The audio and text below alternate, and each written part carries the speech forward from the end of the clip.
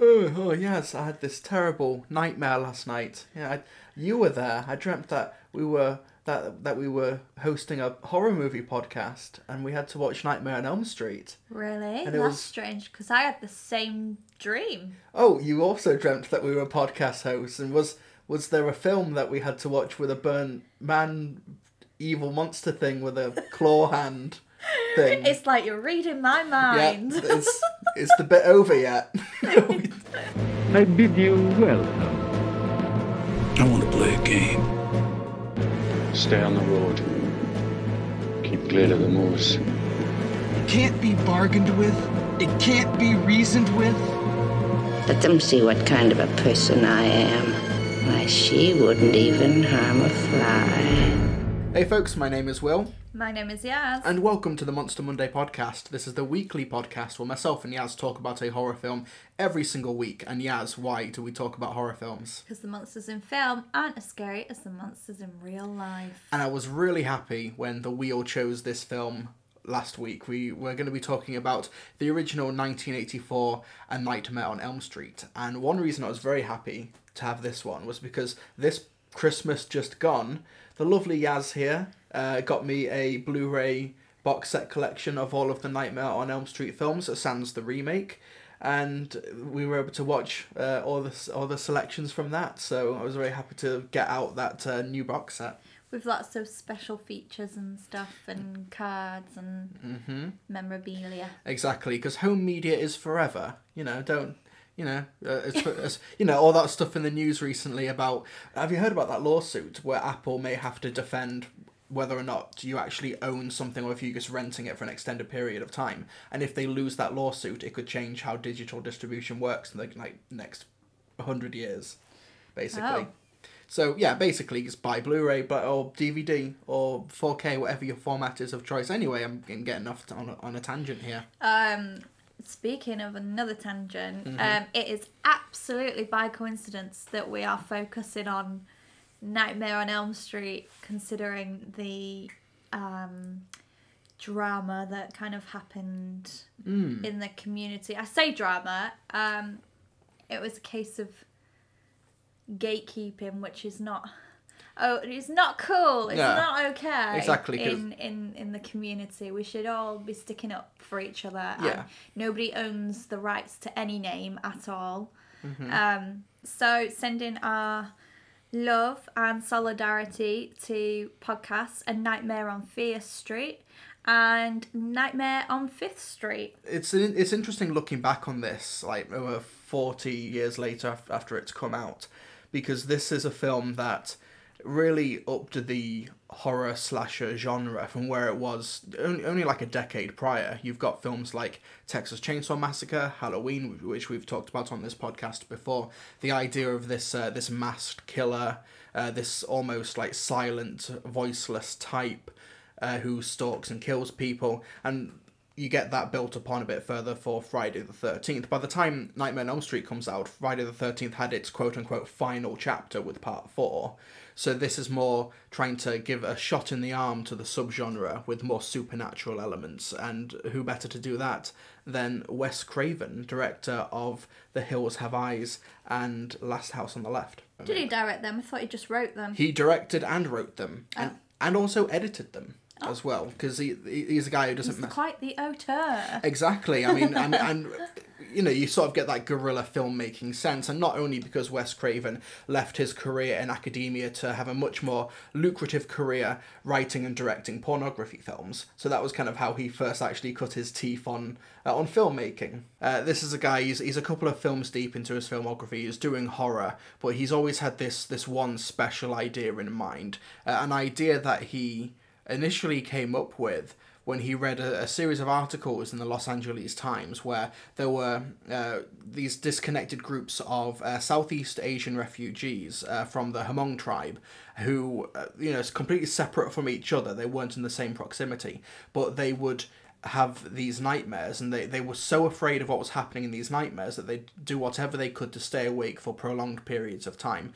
One scene in this film that was directly inspired by that is one of the men. He had a coffee pot. Oh yeah, we don't really have them in the UK. At least they're not as widely So you do get them in the UK, but they are more like a coffee Office space yeah, stuff, aren't they? communal enthusiast stuff. Yeah, but we don't really have it where it's like the jug of coffee on a. Is it like a hot plate? Well, because I've worked on shows and films and stuff with like American people who have no idea how to respond to a kettle because they don't have kettles in America, or at least predominantly they don't have kettles in America. Yeah. So they put stuff on their hob or on their cooker. Yeah. They don't have a designated kettle, which is random to us, but it's just a cultural difference. Anyway, one of these guys, he had an extension cord with a coffee pot underneath his bed, so he could just drink from it and stay awake. And he would go to sleep. The family would be downstairs. They'd hear screaming. They'd hear him yelling out and crying out, and he's dead. And it was just this unexplained phenomenon that was happening to some of these people, which was later dubbed Asian death syndrome, but is now considered to be called Brugada syndrome. That's what it's called now. Like heart palpitations in your sleep, irregular activity, emotional anxiety, and things like that. It's still kind of considered a very unknown field as to why that stuff happened. But in terms of basing a film about, you don't want to go to sleep, there's something after you in your sleep, and if you die in your dream, you die in real life. That is kind of the most terrifying thought, isn't it? I mean, there are times when I've kept myself awake because I've had a really horrible nightmare and I don't want to go back into it. So. Yeah, whereas I get annoyed when I wake up, I was having a really good dream, and you try and go to sleep and try and force that dream to restart, and it never works. So, yeah, it's a really interesting concept as well, and it also gives this film like that supernatural edge, but still something that's grounded in reality. Like, everyone has a common association with dreams or sleeping or, these in-between states as well, where the body can act in very strange ways, like sleepwalking or sleep paralysis, etc. And because we had these masked killers, Michael Myers, Jason Voorhees, Leatherface, etc., Wes Craven wanted to do something a bit more unique, where the face is the mask, as in it will be a burn victim's face, somebody who's still able to emote and be expressive, and still you'll be able to see the light in their eyes, and they'll be able to emote and talk and communicate properly. So that's something that sets apart Freddy from many of his contemporaries at the time. And the look of Freddy as well. Sorry, were you going to say something? I was just going to say how iconic the makeup is. It's incredible. Because it's something that really allows actor Robert Englund to, he's a very inhumane character, but you still get to see the humanity behind him. He's not restricted at all by the makeup. Well, no, you shouldn't be if it's actual makeup. I mean, masks are different. Mm-hmm. So they use prosthetics, so that's why you can see that he can emote properly, he can move his mouth, and everything flows like a normal face. It's incredible, isn't it? Incredible. What an iconic design. Yeah, and going back to the real life inspirations, Wes Craven tells this story numerous times about, like, he was 10 years old and he was looking out of his window, and this drunk man is just walking down the street, and then he just all of a sudden just turns around, looks over his shoulder, and looks directly at him, as if like he knew he was there watching him from the window, and he just like hides under the window ledge and just stays there. And he would peek up every so often, and the guy is still there looking at him, and like he just hides out of sight for like 10-15 minutes just afraid to look over the window ledge. And that look, that strange unknown person, presumably in Los Angeles that night, inspired the demeanour and the look for Freddy Krueger. Isn't that where the hat comes from? He was wearing a hat similar to that. Yeah, I think that's where that comes from as well. And the jumper, the red and green, was inspired by an article he read in Scientifica America, where they said that red and green, those two particular shades, were the least like appealing to the human eye. Like they didn't contrast well with each other, so it made it look very unappealing to the retina. So he decided that's going to be the colour of what he's wearing. I mean, this film and the character designs and also, it's just full of genius ideas. Absolute pure genius. But it almost didn't happen, because this was a script, this was an idea that he had that was being thrown around different studios for several years, until the little-known indie company New Line Cinema decided to pick it up. They'd only distributed a handful of films, and the majority of them were just for home media. This was their first foray into proper cinema distribution. And New Line Cinema, we now know them for films like the Lord of the Rings trilogy, the original Lord of the Rings trilogy, and they're a subsidiary of Warner Brothers now. But the Nightmare on Elm Street franchise really was their first proper cinematic hit, with their box office hit, which allowed them to establish themselves. But we'll touch on that a little bit later. But this is a film where it had a budget of just over $1 million, and because I think for some reason I guess I thought on this film as just a very like low budget, like sort of guerrilla type film, and I think that's how they made it. But this film does actually have incredibly ambitious ideas in terms of its execution. Things like very elaborate set designs, revolving considering sets. its budget, I think they did fucking amazing. Yeah, I think it was, they had money, but they didn't have time. That was the main thing. They had the money to put together a film like this, but they had to do it in like just over 30 days.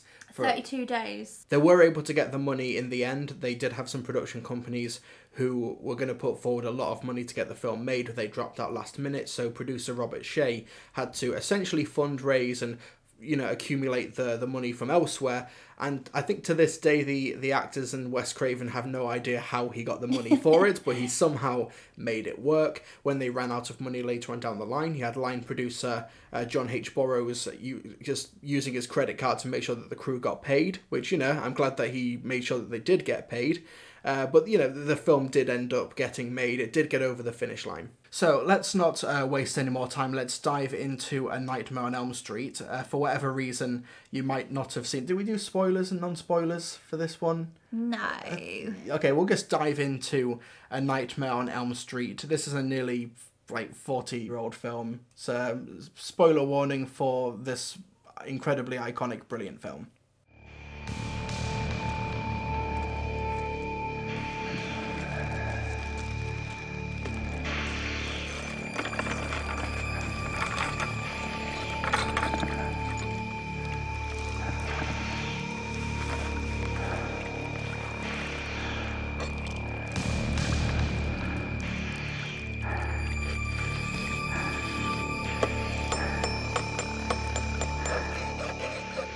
So the movie opens with footage of Fred Krueger putting together and assembling his glove in his boiler room.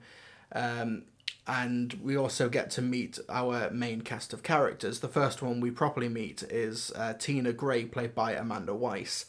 And this film's doing something similar to films like Psycho, where we follow her for the first act. And we think, oh, this is the protagonist of the film. This Nancy character who she's hanging around with is just a supportive friend, and it's going to be Tina who we're following. But no, we get rid of Tina relatively early on in the film in an incredibly elaborate and impressive death sequence.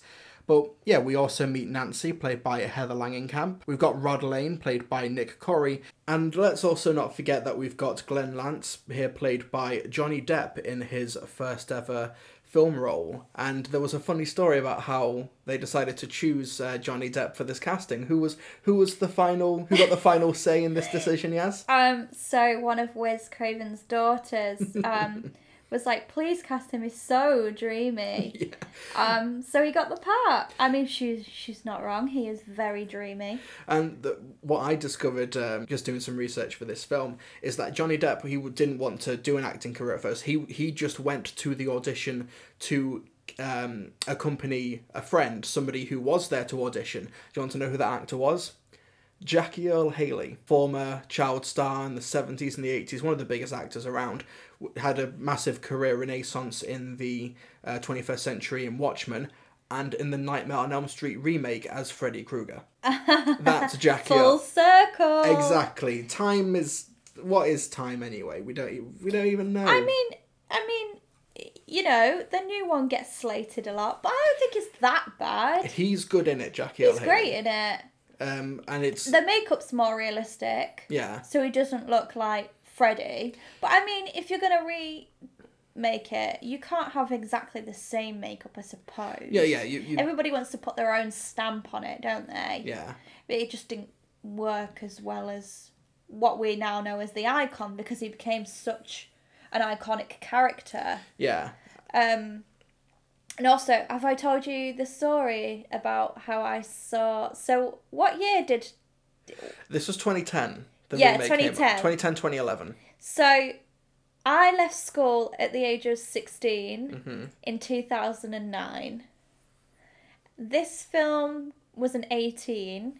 And it came... It came out in 2010. Yeah. I think I just had my... So you were 16 or 17? 17th birthday. I think I just had my 17th birthday.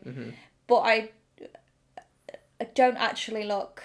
I didn't look very old at the time. And me and my friends desperately wanted to see the new remake. And so I shouldn't be giving you tips on how to do this. It is very naughty. One of our friends got her dad to go to the cinema to buy 2 tickets for Nightmare on Elm Street earlier on in the day. So we all knew what screening it would be in. Yeah. And the rest of us bought tickets to Hot Tub Time Machine. Yeah. That was showing at the same time. Now, we gave the Nightmare on Elm Street tickets to the people who looked the oldest in the group. And they got through, and we were like, oh, okay, this might actually work. And so we go in with our tickets and we go to the toilets. And then as we come out the toilets, we just go into the Nightmare on Elm Street screening instead of Hot Tub Time Machine. And as I was walking up the stairs, I remember hearing somebody go, they don't look old enough to be in here. And I was like, shitting my pants for the rest of the film. We've been rumbled. Yeah. I was shitting myself for the rest of the film. I think that was scarier than the actual film. Just sat there hoping we don't get kicked out. Yeah, the remake, I think, actually borrows a bit too much from the original. It tries to recreate many scenes, including the scene where Freddy is above Nancy's bed going through the wall. Like, it's all CGI and he melds with the wallpaper and his claws come out and it looks a bit pants, really. I think the practical effects in the original just make it. Yeah. Watching a documentary on how they made some of these effects happen is just mind-blowing. It is pure genius. Yeah, it's great as well because it's in the mid-80s, so they have access to quite a lot of B-roll. So you can see that in the scene when Nancy was in the bathtub, there was just another man in the bathtub with her, so the claw could come out of the water. And that was awkward. And it's like, okay, I don't see how else they would have done it. I don't know what I was expecting. That makes sense. Yeah, it does. It makes sense. It's just like, if he can't properly see and he's got the real claws on, what if he like accidentally caught her with these claws? Well, good job he didn't. That didn't happen. So we don't need to catastrophize on that. But anyway. But yeah, the great scene when Freddy is going through Nancy's wall and it's just a sheet of spandex above the bed. Incredible. With just like really like particular lighting as he like presses his way through it and then comes back. It looks really cool. Like, even to this day. What was he listed as? Is it the mechanical effects guy? Is that what they listed him as? Actually, was it Doyle or something? Special effects designer Jim Doyle. Yes. Yeah, he played Freddy in that shot. But, yeah.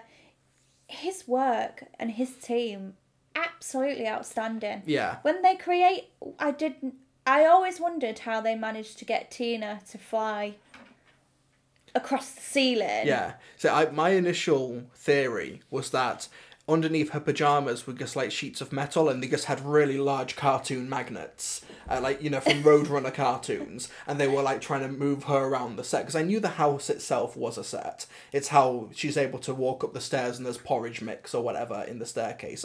I knew that stuff, but the actual way that they did that effect and actually seeing the pictures of it on the Blu-ray blew my mind. It's absolutely incredible.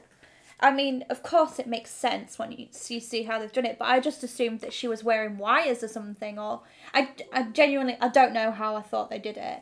And then seeing how they actually did it is just incredible. Yeah, so for those of you who don't know, the Tina's death is the like psycho shower scene equivalent where you think you've got the lead character of the film, but they get killed before the end of the first act, basically.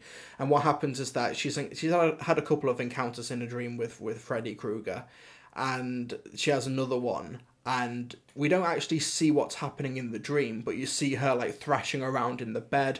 Her boyfriend it takes the covers off her, like is woken up by this night terror that she seems to be having, and then she's like thrown against the wall, she's picked up, and she's like being dragged up the wall, like into the corner of the room, and you see Rod in the corner of the room as well, like reaching out to her as well in the same shot. And what they did for that shot was that they built this massive rig basically for this room, which would rotate. You'd have people basically pushing this set on this pivot so it would be able to twist and turn, and so that they could get the shot where Rod is reaching out to him, they'd like bolt him to the set. Yeah, he's strapped into the set and he's actually upside down in that shot. They matted his hair so and the cameraman is also upside down. Yes. So he's strapped in with his camera too. There's Rod sat there strapped in, and they put so much hair spray and hair lacquer on his hair so that it wouldn't move. It did the job. They must have used a fuck ton of hairspray on him. So I thought that it might have just been a split diopter thing, or they might have had him on a blue screen set or something to get that shot. But no, it's done in camera. And it's really incredible. Incredible. It's so good. I don't think you'd get away with those regulations now. Well, they maybe not to that extent, but you see films that have taken inspiration from... I don't know if it was the first one. Oh no, it wasn't the first one to do it. They cited a Fred Astaire film where he's dancing on the ceiling. That was probably the first time they did it. But you see films like Inception, like 10 years ago with Christopher Nolan, who likes to do everything practically, where Joseph Gordon-Levitt is having the fight in that revolving corridor, and like the amount of like timing and practice that has to be done to make that happen. But this film, no, we've got 32 days to film it. Go, go, go, go. But it was incredible, wasn't it? Yeah.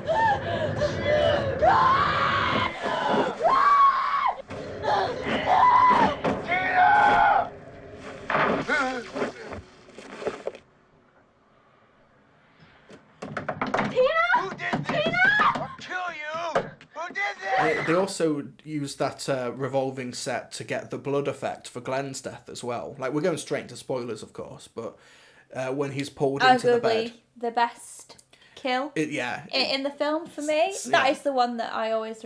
I mean, you remember most of them, but that is the one that always sticks out in my mind. Yeah, it's the lead up to it is great as well, because you've got the phone calls of Nancy and Glenn from across the street because they're neighbours, and she's like, "Don't fall asleep," which is the iconic line. Glenn falls asleep, of course, and he's dragged into the bed by Freddy's clawed hand. His arm drags him into the bed, and then you get the geyser of blood that they turned the set upside down and just poured like hundreds of gallons of like food coloured like water with red food colouring. Almost like they caused a blackout on the set because they had it slightly aligned wrong and it got to the electrics and no one was hurt. But they were able to, that's how they did it, made it go upside down.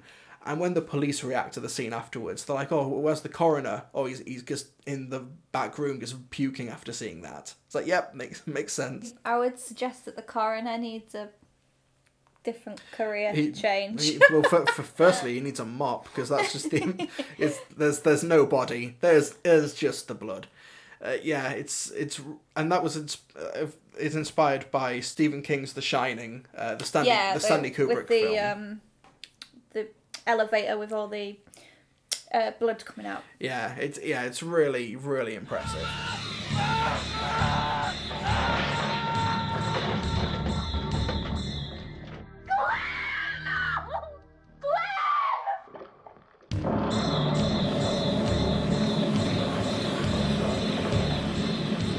But I want to talk briefly about Heather Langenkamp as Nancy.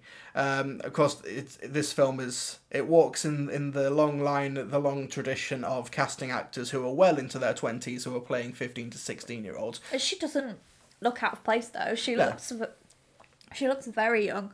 Yeah, but I thought she was really, I think it's a really underrated performance. I think she does stand shoulder to shoulder with your Jamie Lee Curtis, with your final girl slasher icons, I think Nancy is really good. And there's the great scene before Glenn's death where she's trying to ring him from across the road, rips the cord out. Oh, what if he tries to ring me back? And she's going to leave the room, and then the phone rings again. I'm your boyfriend now, Nancy. And it's just this like weird prosthetic at the end of the phone, if prosthetic's the right word for it. It's just more of a prop, isn't it? Okay, it's just a prop. It's a prop, like puppet thing with like wires and cables and stuff. Yeah. And apparently Heather loved that prop so much she wanted to take it home, much to the confusion of the production team. I don't know if she ever did. Oh, that would be a cool prop to take home, though. I don't blame her. That would be cool. I think Nancy's really cool, really good in this film. And she had a lot of, I think she had a lot of good chemistry with Ronnie Blakely, who plays her mother Marge as well. And they got along really well behind the scenes when they cast the two. They actually had them go out like dress shopping and go out spending some time with each other before they started shooting, so that they actually did have a bit of a mother-daughter bond, which I think it really shines through. And you've got John Saxon as the dad as well, who's the police chief who doesn't believe what's going on, who's I'll take everyone's word for it, apparently he was quite a heartthrob back in the day. Oh, come on, he looks quite good looking still. Not my type of guy, but if that's for you, then you know what, if you like a man in uniform, if you like a sheriff, if you like... No. I think it's more old men, innit? Or is this a whole old man, but he wears the gun holster to bed type thing? Is that the type of thing that people are into? I am no one to judge. He's quite handsome still. He's alright. But it's a really good cast, and a random cast at one point when Nancy goes to a facility where they try to like monitor her brain activity when she's asleep. You've got the nurse, who's played by Wes Craven's then wife, Mimi Craven, and you've also got Charles Fleischer as Dr. King. Do you know the name Charles Fleischer? Do you know what he's predominantly famous for? The voice of Roger Rabbit. Oh. Which is a bit random. No, I would never have got that in a million years. I thought you'd be impressed by that. About that random trivia. Do you know what films I like? Not Roger Rabbit, apparently. Not Looney Tunes. But I think let's talk about the iconic, they've tried to replace him, didn't really work. So the irreplaceable Robert Englund as Freddy Krueger.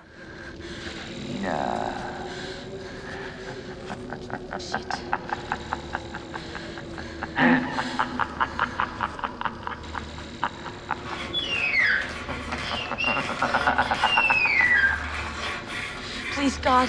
This is God.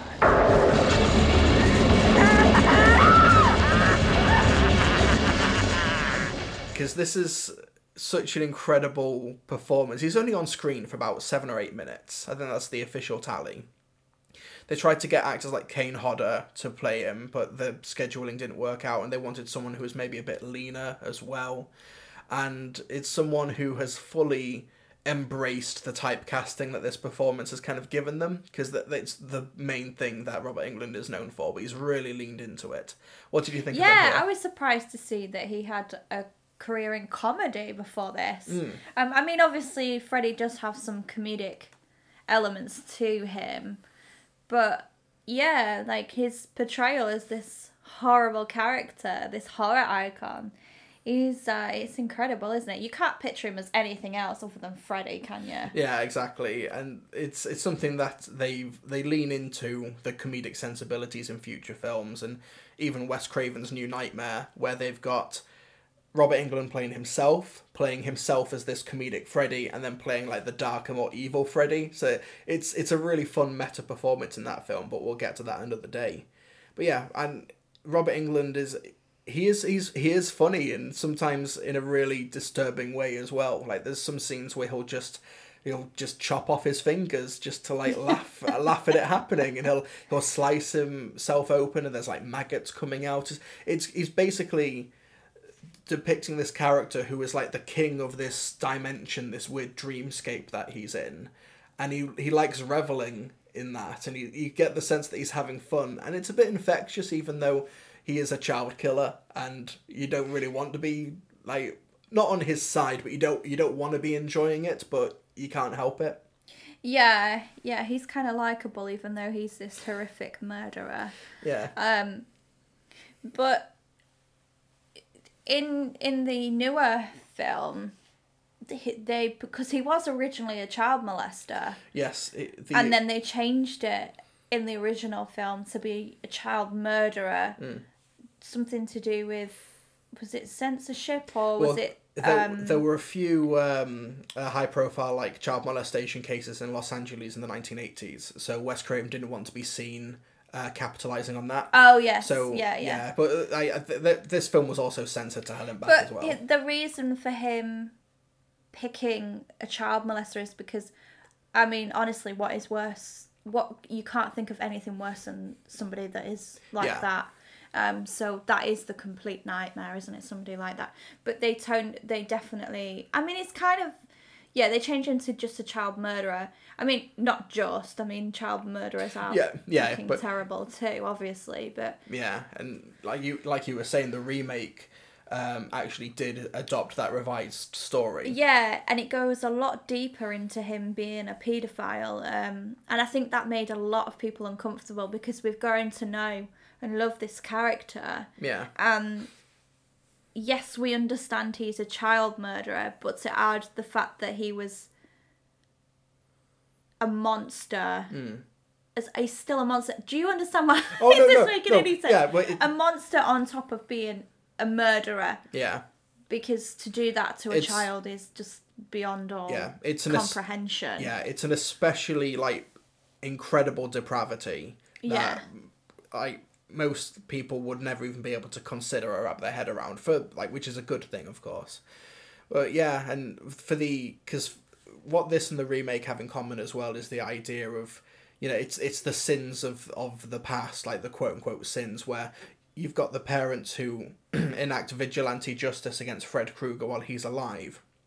Because in this one, he was like killing children, so they arrest him, but due to some weird administrative error, like something was like signed in the wrong place or the wrong form was filled out, he's just allowed to go free. But the problem with that is that shit happens. Yeah. It has happened in the past. Mm-hmm. I don't know if it's happened Like, in the UK, but it has happened in America. Yeah. And you know, you've also got double jeopardy, so we wouldn't be able to be tried again. That's why you get this little vigilante group of the parents deciding that they need to take things into their own hand to get justice and to stop their children being killed. But inadvertently, well, they cause the death of their own children. Yeah, and the fact that they know about Freddy Krueger because, of course, they were the ones who they burnt his workshop down. And him. And him, yeah. While he was inside it, of course. The original draft of the script was that they would burn the workshop down and Fred Krueger would still be alive. He'd like come out of the building on fire, and then it would be Nancy's mum who would like shoot him and like do the coup de grace. So that's why he targets Nancy specifically.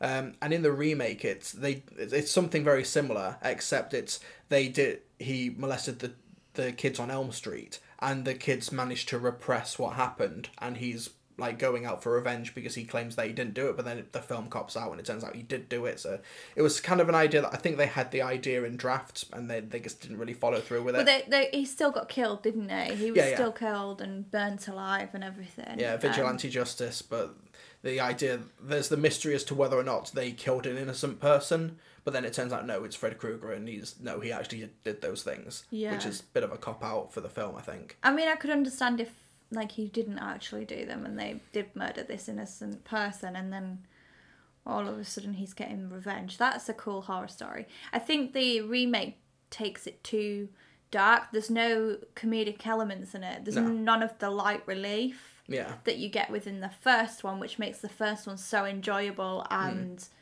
so appealing to so many different people. It's hard to find somebody, even if they're not specifically into horror movies, that hasn't watched A Nightmare on Elm Street.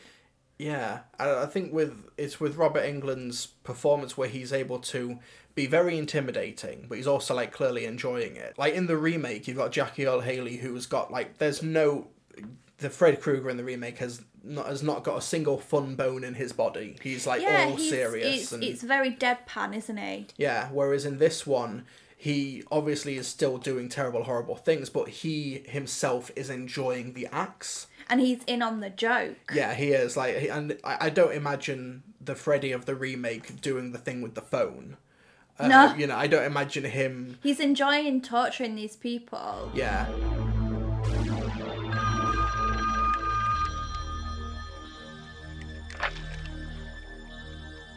What? I'm your boyfriend now, Nancy.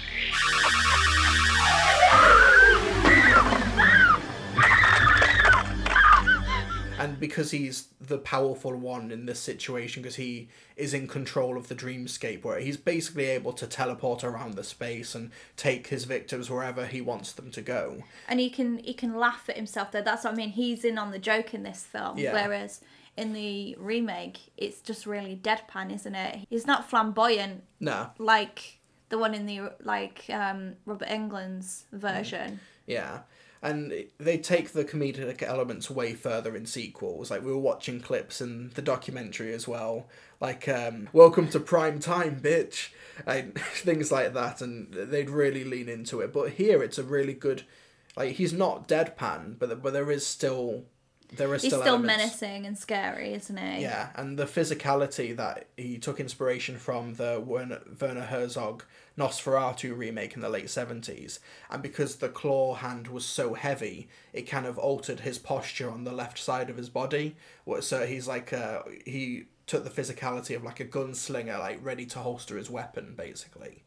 And he makes that glove a real extension of his body as well. He really leans into it. And what sets Robert Englund apart in this particular role, though, is that you've got several actors who have played Michael Myers, you've got several actors who have played Jason Voorhees, etc. But for Freddy Krueger, he's played him for like 8 or 9 times, from the original Nightmare on Elm Street up to Freddy vs. Jason. So that's 8 or 9 films, which is one of the most, like... It's up there in terms of the list of actors who have played the same role multiple times on screen. But he wasn't the only person to play Freddy in this film. I want to give shout out to stuntman Anthony Cesari, who played Freddy specifically when he's on fire. And it's that was incredible. Yeah, and he's set on fire by Nancy in the basement at the end of the film, and he's top to bottom just ablaze, chasing after Nancy. He goes to the top of the stairs, is knocked down the stairs, rolls down, gets back up, and goes back up the stairs again. And this is all done in one take. Yes, and it's incredible. And they would put him out for the fire extinguishers, and he'd get back up and be like, "Oh, how was the shot?" Dude's a madman, and I love it. Like, the massive respect here. IMDb says that he won Best Stunt of the Year for that scene. I've done some Googling and I couldn't find what particular outlet or award that was or anything, but I believe that. That's an incredible stunt. He also played the Stay Puft Marshmallow Man in Ghostbusters when he's on fire. So this is his particular wheelhouse for stunts, and yeah, it's a brilliant scene. That's amazing you saying that. That made me remember the dream I had last night. What'd you dream? I dreamed about a guy in a dirty red and green sweater. Well, what about the fingernails? Oh, he scraped his fingernails along things. Actually, they were more like finger knives or something he'd made himself. But they made a horrible sound. Nancy, you dreamed about the same creep I did. So going back to the way that Freddy looks, so it took 3 hours to get him into his makeup. That's not too bad, really. That's kind of, I would say, average for makeup prosthetics in films. But the original concept was that Freddy was supposed to be a lot more gruesome, with like teeth showing through the flesh over the jaw, and pus running from the saws, and parts of the skull showing through the head. But makeup artist David B. Miller argued that an actor couldn't be convincingly made up that way, and a puppet would be hard to film and wouldn't blend well with live actors. So these ideas were eventually abandoned, and they went for more of the not subtle, but more of the burn victim type makeup. I mean, it's still gruesome and everything, isn't it? Yeah, and because they film it in such harsh shadows, and you very rarely get a good look at his face, but the silhouetted cuts and the way it's like the face is particularly shaped, and just where you see muscle, where you see bone and skin, it makes it's really striking. It's a really great look. So David B. Miller based Freddy's disfigurement on photographs of burn victims he saw in the UCLA Medical Center. So there is a realism to it. So, you know, there would have been a realistic reference image for it, but of course it has been hyped up for Freddy Krueger's character. Yeah, there's a couple of awkward effects where I think it does age the film a little bit, like where Freddy's extending his arms across the alleyway and they look like he's got two what do you call them, those instruments? Oh my god, what are they called? A accordion. Yeah, he just looks like his arm's been replaced by two accordions. Like that has aged a little bit, but then you still get incredible shots, like when I think it's Nina takes just rips the skin off his face and there's like the skeleton underneath, and that was done in one take, and it's just like a head sculpt like covered in KY jelly. And yeah, so it was a puppet of Robert Englund as Freddy Krueger, and instead of gluing the prosthetic on top of the puppet, they just attached it with KY jelly so that it could easily be ripped off, ready for that take. So that's really cool to know. Yeah, like for every shot or effect that I think has aged in the many decades, you've got like 20 others that just really hold up and just look so great. But... yeah, for me, I think the only one that kind of ages it badly is the one at the end where... the mannequin. Where he vanishes. Oh yeah. He becomes like sparkling. Like that computer graphic thing. Yeah. Oh, and of course the mannequin in the very end through the window. I mean, I think they had to do it in like one take, didn't they? And that was that. So fair enough, but yeah, it's not very realistic when you look back at it. Nah. A bunch of us parents tracked him down after they let him out. We found him in an old abandoned boiler room where he used to take his kids. Go on. Took gasoline. We poured it all around the place and made a trail of it out the door. Then lit the whole thing up and watched it burn.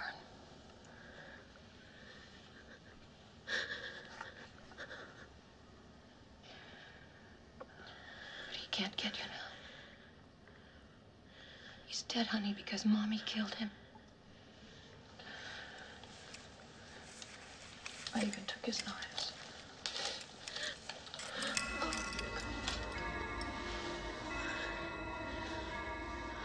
Because this is a film that has been like analysed to hell and back basically in the many in the past 40 years, I think there's a lot of interesting subtext in the film where you get the sins of the past generation. You've got the sins of the parents who have kept this secret from the kids of Elm Street, and now it's coming back literally in their dreams to haunt them and kill them and take them all out. And it's this idea in 1980s, you've got Reagan's America, this like faux patriotism, because Ronald Reagan was an actor. He was in Western films, cowboy films, this myth of American heroism, and he wanted to bring back like the patriotism from the 1950s into the 80s. And of course you got the filmmakers like Tobe Hooper and John Carpenter who see this as like a betrayal of everything that they stood for. They protested Vietnam. They protested all of this stuff that Ronald Reagan is now bringing back bigger and better than ever in the 1980s. So you've got this idea now that Freddy Krueger represents the sins of the parents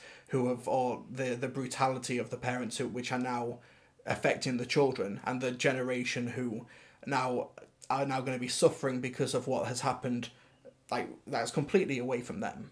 Wow, doesn't that sound familiar? Yeah, it's weird. It's almost as if like this film maybe It's almost as if it's based in reality. exactly. Yeah, it's almost as if we're just doing 30 or 40 year cycles, and oh my god, the next president is going to be a Bush again, isn't he?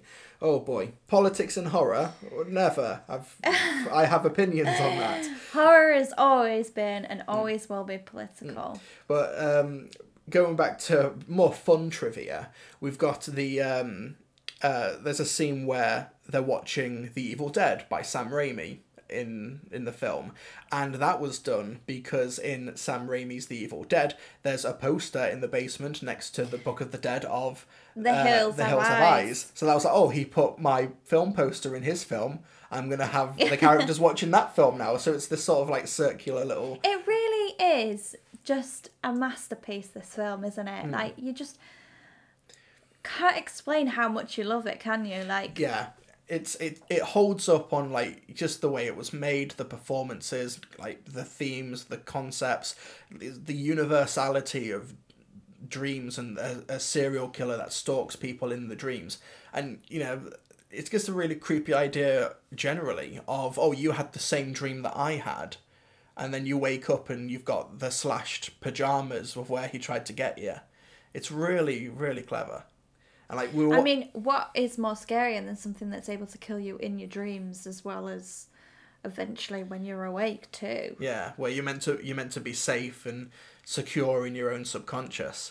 But when we were watching the documentaries on the Blu-ray, like you were just every other like snippet, you were like, this is genius. This man Wes Craven's a genius. It's true. I was like enthralled upon how they made this film. I just think it's given me a whole new... I knew it was a great film anyway because I really enjoyed it anyway, and I knew about some of the... Obviously I've seen the makeup and stuff, but I didn't realise just how much was practical in the film and how they achieved that, and it was just incredible. And like his thought process on how he created the character, like this really scared him when he was a kid, so he took that element. He read about this in this thing, and so he threw that element into it. It's just absolutely amazing. Yeah. I love it when people... It's special, isn't it? When somebody can be like that. Yeah. You take this mosaic of things that you've seen in culture or in your own personal life, and you combine it together into something completely new and enduring. Yeah.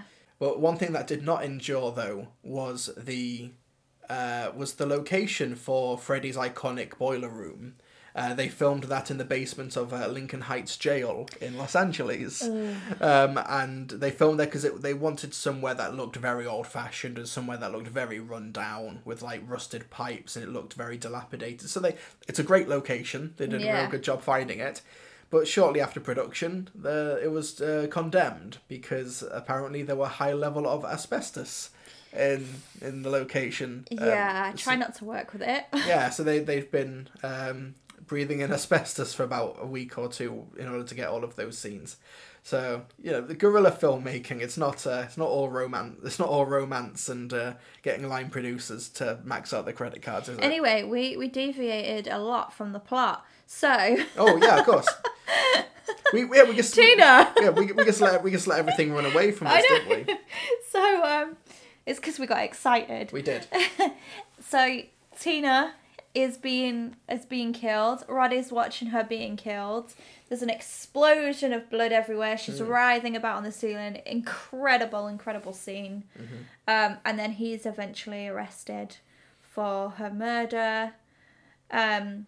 As Nancy and Glenn hear all this screaming and manage to get into the room and see blood and Tina dead. Yeah, and the window's open. Rod is just bolted. Like, understandably, Yeah. he thinks this looks very, very bad for me, doesn't it? And he's eventually killed in prison because Freddy haunts through his nightmares again and somehow manipulates his bedding while he's in the jail cell, and he's hung by the neck and killed. Yeah, that's quite a sad one, that. Yeah, and it's very grim, especially when you've got Nancy, who is trying to find a way to combat Freddy, because she's not someone who's trying to look her way into taking him down. She's really thinking this through and plotting it, and she's using everything she's learning through these experiences going into the dream world to try and bring him down. When she's asleep in the psychiatric facility where they're monitoring her dreams, she ends up pulling out Fred's fedora hat. So basically, if I can keep a hold of him when I'm woken up, I might be able to bring him into the real world, and then we can kill him. And after Glenn is brutally killed in a geyser of blood, and she tries to communicate, she tries to tell her dad, so, "Oh, come on, knock on the door in 20 minutes." And he's like, "Yeah, whatever, just go to sleep. Just go to sleep. You've been awake for an entire week." And eventually, he has someone on guard, outside the house saying, just give us a shout if anything happens. There's an explosion in the house, there's screaming and yelling, and then he's like, "I think I should get the lieutenant." I was like, "Oh, do you think?" Daddy, help me, please! Maybe I better go tell the lieutenant.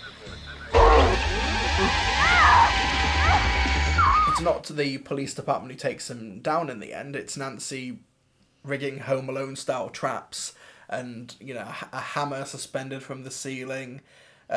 She throws alcohol at him, sets him on fire, knocks him down the stairs a load of times.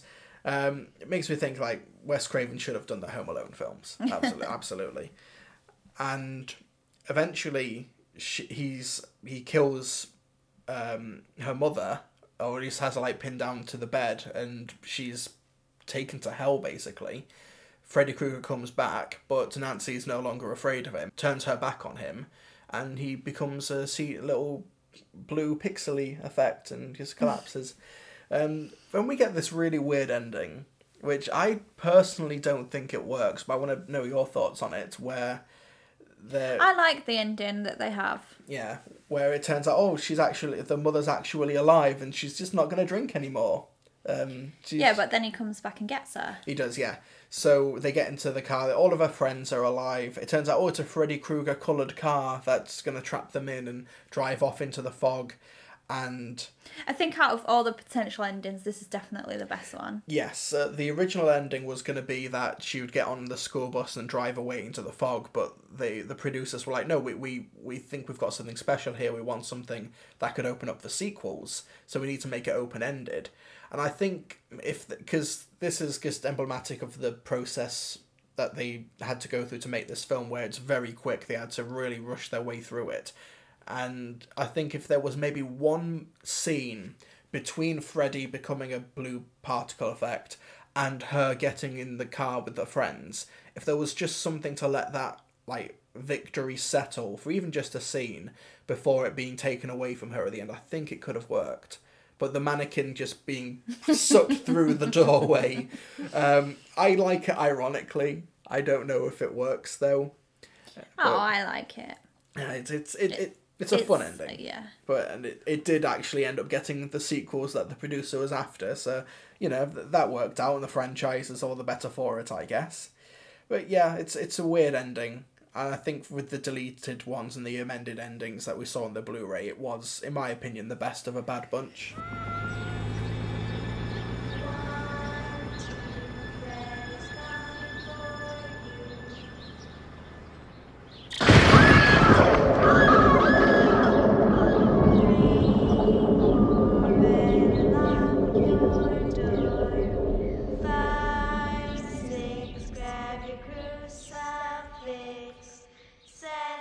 Taking us into the credits, you've got the creepy girls in the white dresses who are singing the Freddy Krueger nursery line. 1, 2, Freddy's coming for you. Which was something that was apparently invented by Heather Langenkamp's boyfriend at the time on set.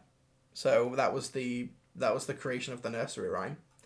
Wow, It's really good, isn't it? Though Yeah. It's a very spooky one.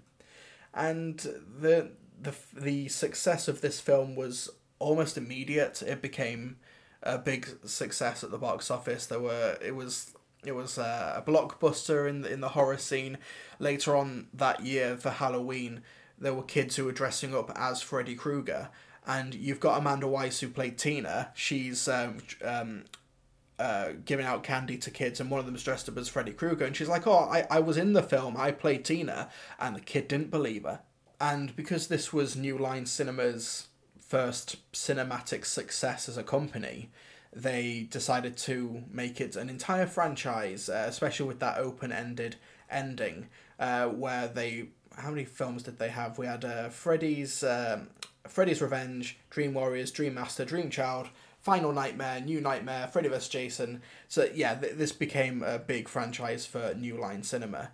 And this was the film that really put them on the map as a company. And New Line Cinema is affectionately nicknamed the house that Freddy built, because Freddy Krueger basically made New Line Cinema.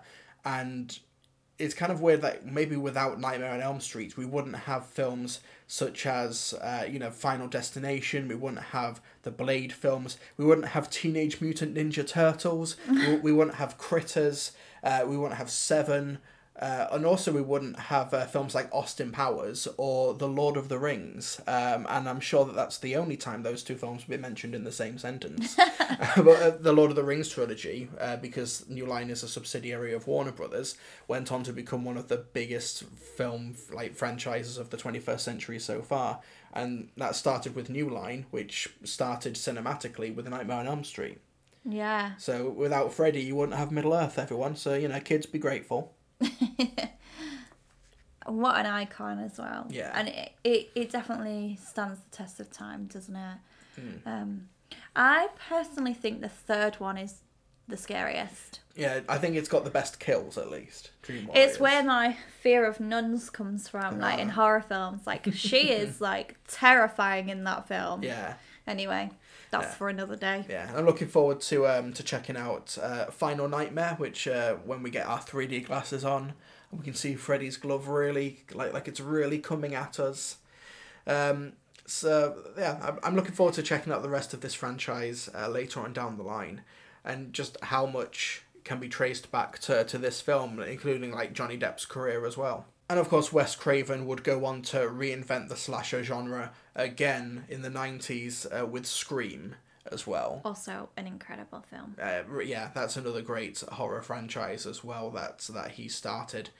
And unfortunately, Wes Craven did pass away at the age of 76 in 2015 as well, just leaving behind an incredible legacy. Yeah. It was a very sad day. So, Yaz, it's now time to spin the wheel and find out what we're going to be talking about next week on the next episode of Monster Monday.